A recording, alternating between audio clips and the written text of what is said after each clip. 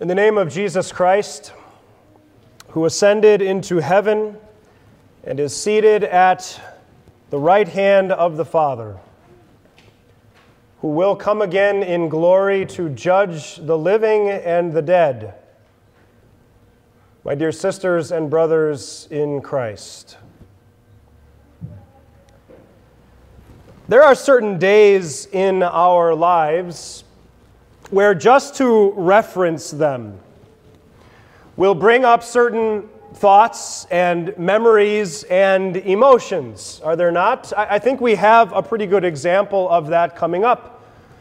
Thanksgiving Day, just to say that to someone, for many of us will bring up memories of past meals that we shared, specific people that we shared them with, the smell of the food, the location of those dinners. There are a number of days like that, other holidays that come around year after year. We build traditions into them, things that we do to remember them by. But then there are also those days in our lives where they're not necessarily annual things. They're more like once-in-a-lifetime events. And you have similar thoughts and memories and emotions that are tied to those once-in-a-lifetime kind of events as well. Your wedding day, the birth of a child, a graduation, a retirement, a funeral. Or how about the day that we've been talking about and thinking about this morning? A day that none of us have experienced, but all of us have thought about, maybe even lost sleep about. Judgment Day. There's a day that can muster up some thoughts, a healthy conversation, some emotions between people. I think the emotions that most commonly occur, that people bring to me or that I see come up in people as we have this conversation or we mention this day, is a fear. I don't know what my verdict will be on Judgment Day. I don't know what God thinks of me. And so it's a day that I just like to think about being as far off in the future as it possibly can be. For others, it stirs up in them anger.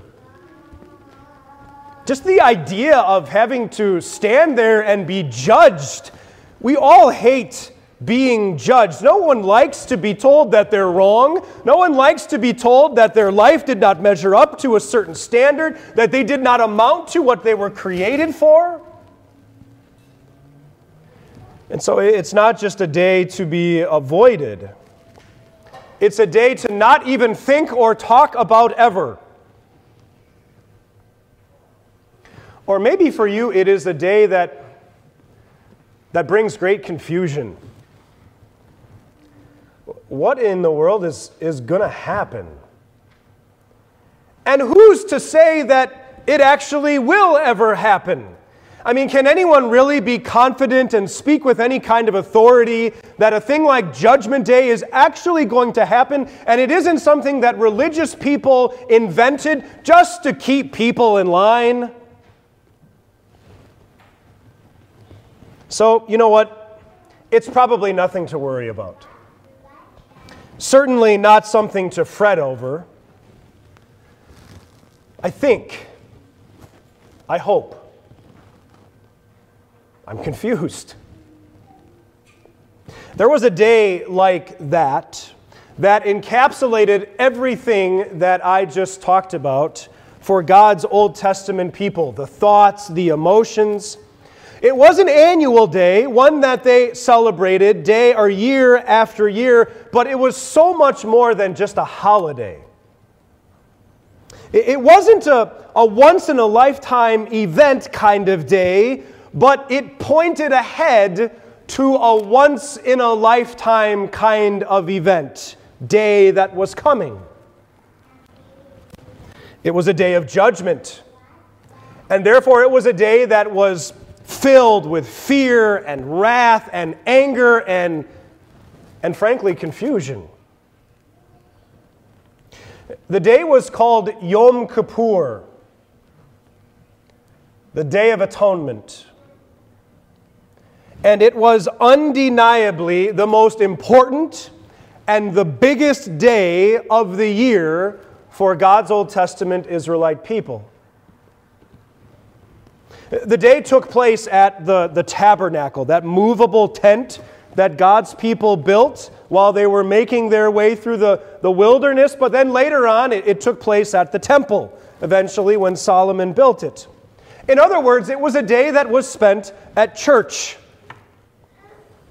And inside Israel's church were two rooms.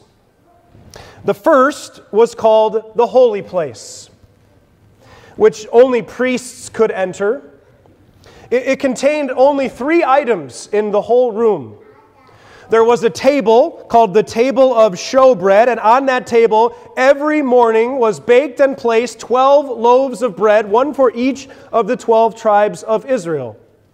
Then there was the golden lampstand, which was burning all the time, day and night, year-round, because that was the only light inside the tabernacle.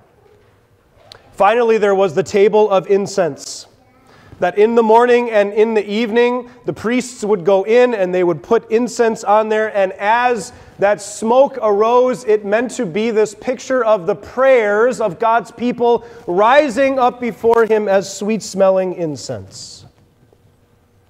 At the back end of that room was a thick curtain, which separated it from the other room, which was the most holy place.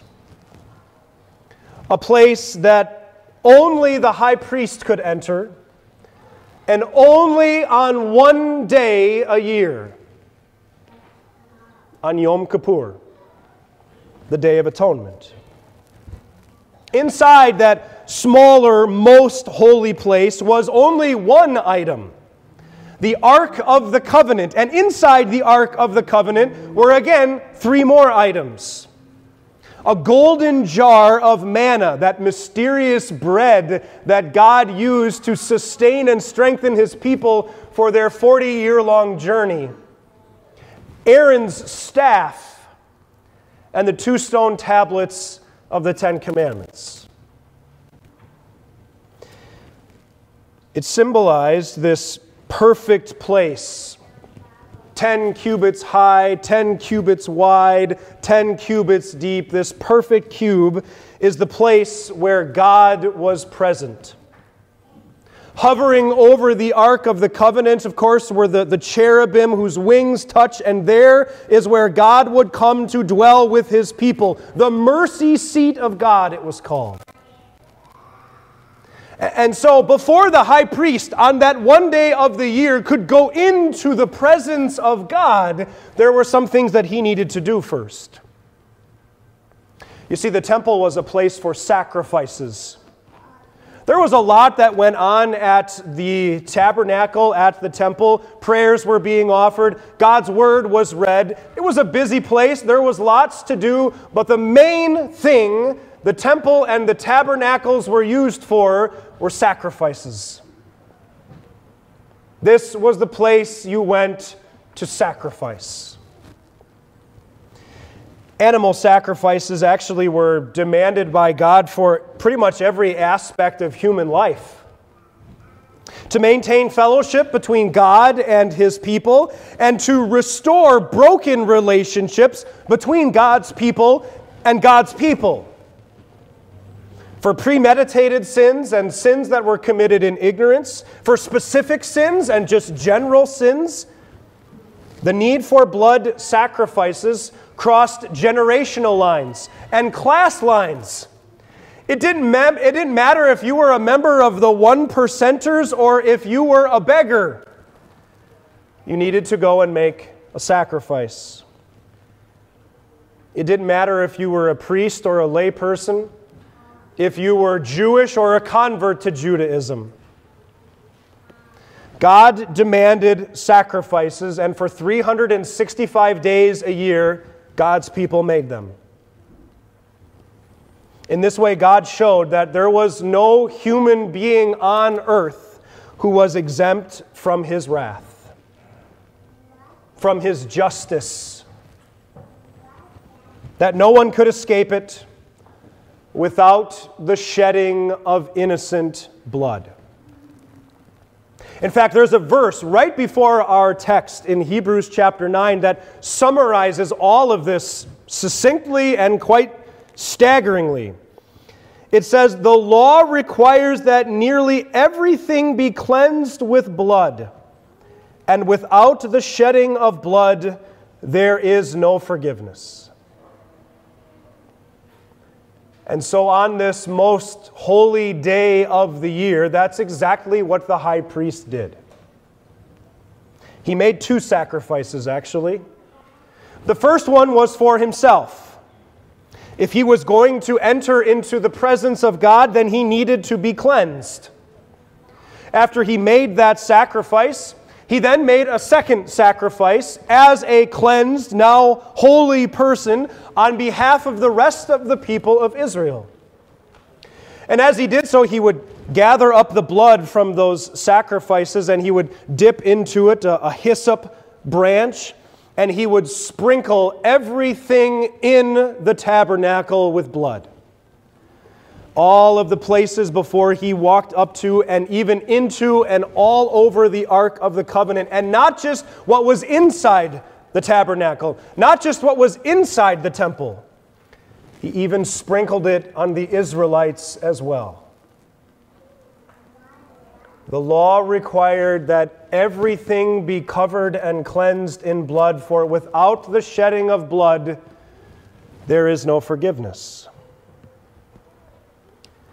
It was quite a day that left quite a memorable impression on God's people. You can only imagine the kinds of thoughts and memories and emotions that the Israelites would have connected to this day.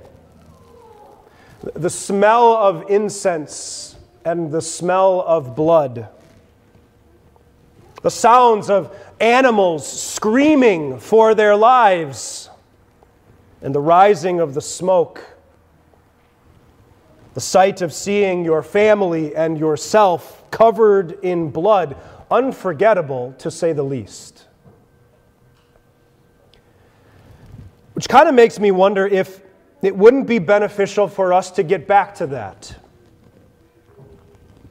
Instead of just thinking what so many of us do so often, which is, oh, you know, it's not a big deal because God will just forgive me. And so Judgment Day, what really is there to worry about? If God really is this loving God that all of you Christians claim that He is, then why would I sweat it? And we start to buy into it ourselves. But what if instead we thought, instead of no big deal when we sin, what if instead we thought, you know what? Because I did that, because I said that, because I thought that, now something has to die.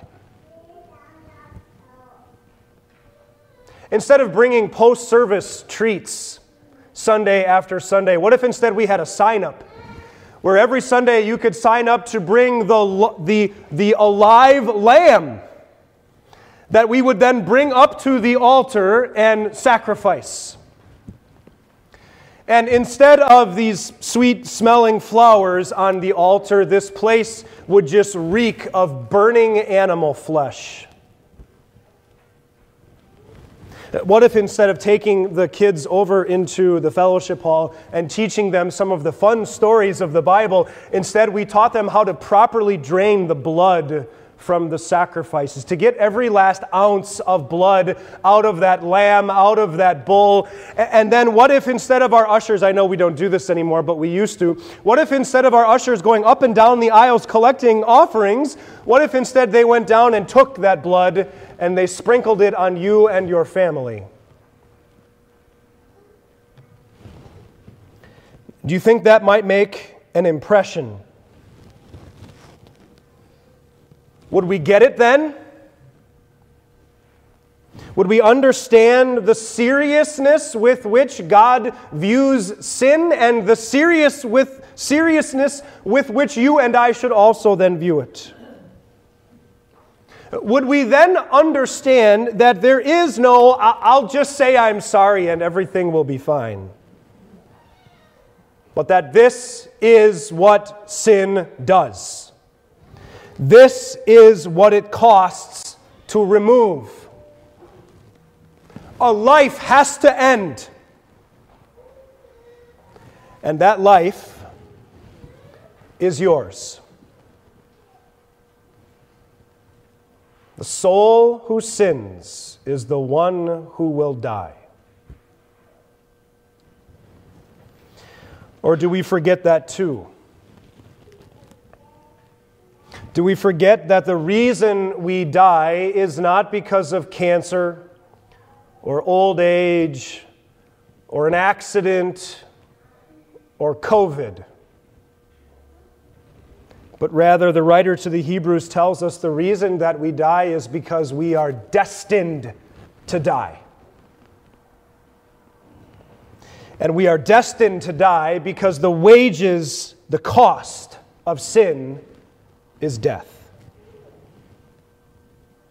And if that wasn't bad enough, after we meet our destiny of dying, then it's after that, then we face judgment. And if we have enough sins to earn for us death, then you can pretty much guess what our judgment will be like. It makes sense that Judgment Day is a day that brings fear and anger and confusion. It makes sense that it is a day for many people that is hated and to be avoided at all costs. But despite the shock value, going back to the Old Testament sacrificial system might bring us, here in Hebrews chapter 9, the author of Hebrews is making the case that we don't do it. That we not go back to the sacrificial system, and I tend to agree with him. Not just because I don't want to get rid of our post-service treats, but the whole point of this section, the whole point of the entire letter to Hebrews is to show us that Jesus is so much better. Jesus is better than Moses and the law and the Sabbath and the temple and the sacrifices and even the high priest. Jesus supersedes them all because Jesus did what none of those things could ever do. He actually did away with sin. Yes, Moses gave you the law, but Jesus is the only one who actually perfectly kept it. And then he gives that perfect status, that sin-free existence under the law, and he credits it to you by faith. The Sabbath, yes, was a day of rest. It provided you with a whole sundown to sundown 24-hour period to give you physical rest. But Jesus promises you spiritual and physical and eternal rest. Yes, the temple was the dwelling place of God, but it was just that one room in that one place, and only one person could actually go in and experience it. But Jesus is Emmanuel.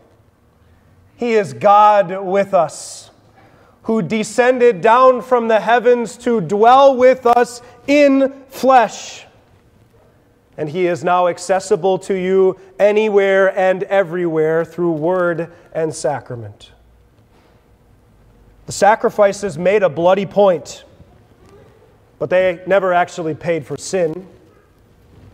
That's why they had to make sacrifices 365 days a year. That's why the Day of Atonement had to be repeated year after year. Because while the sacrifices made a point, their main point was to point to Jesus, the Lamb of God, who would actually come and take away the sin of the world.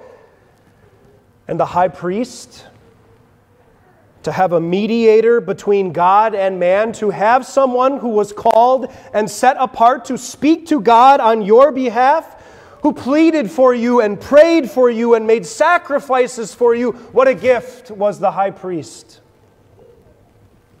But the high priest was just a man who needed his own sacrifice, who needed his own mediator, who needed his own Savior.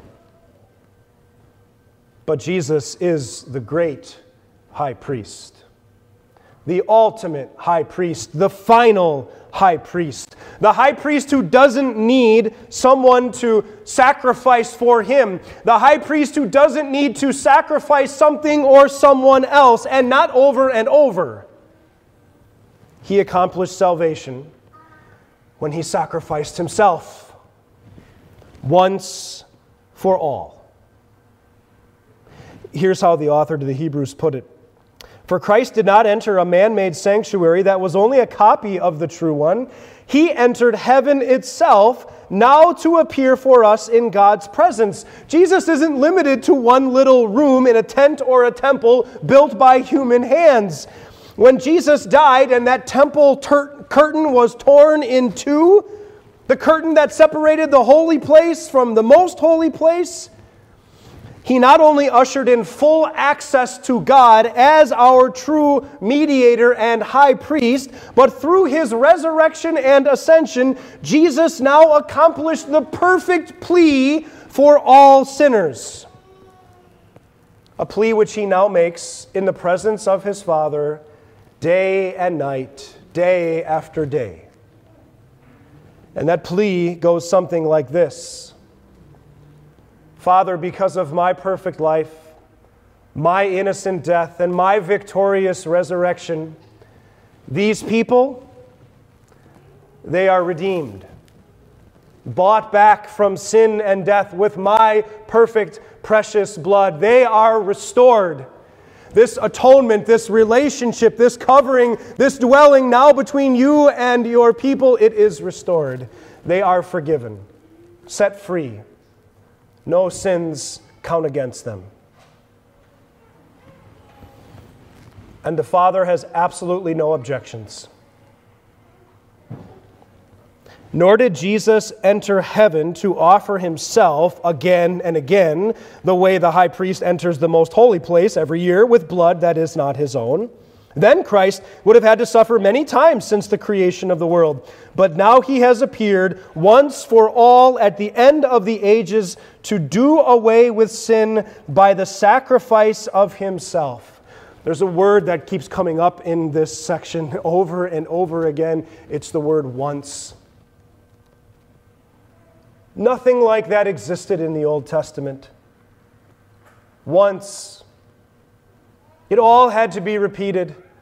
It all had to be rinsed. It all had to be cleansed again and again and again. But with Jesus, it's just once. It is once and for all, and that means that it is for you. Your sins are done away with once and for all. Because on the Day of Atonement, the day that all of those other days of atonement pointed to on Good Friday, Jesus sacrificed himself once for all for you. How does that change your perspective of Judgment Day? Because it absolutely should. Fear? What are you afraid of? The only thing that can condemn you is your sin, but you don't have any. They have been removed, covered, sprinkled over, and sanctified with blood, and not with the blood of bulls or sheep, and not anything that needs to be done over and over again, but with the very blood of God himself. Yes, the wages of sin is most certainly death. Which is why Isaiah reminds us that God laid on Jesus the iniquity of us all. Which is why Paul says to the Corinthians that God made him, Jesus, who had no sin of his own, he made that Jesus to be sin for us, so that in him we might become the righteousness of God. The life that had to end because of your sin was his, not yours. Jesus was the sinner. You are righteous. Jesus was condemned. You are forgiven. Jesus died so that you will live. Are you angry? I get it. No one likes to be judged. But you've already been judged. Because Jesus was judged in your place. Which is why Jesus said in our gospel reading in John chapter 5, I tell you the truth, whoever hears my words and believes the one who sent me has eternal life and will not be condemned. He has crossed over from death to life. You've already been judged. You've crossed over from death to life. This is God's gift to you in Christ. Who gets angry at a gift that they do not deserve? Not you. Are you confused? Will it actually happen? Be confused no more. Just as man is destined to die once and after that to face judgment, so Christ was sacrificed once to take away the sins of many people. And he will appear a second time, not to bear sin, but to bring salvation to those who are waiting for him. Are you looking for proof that Jesus is coming back? The proof is that he came the first time. That generation after generation, God made the promise that a Savior was coming, that he would send this suffering servant into the world to do away with sin. And on that Bethlehem evening, there the promise was lying in a manger. The proof of Christ's second coming is that he came the first time.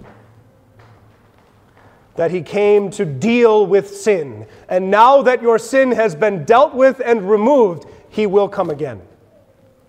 He will keep that promise too. But this time it won't be to deal with sin. He's already dealt with it. It will be just to simply bring you salvation.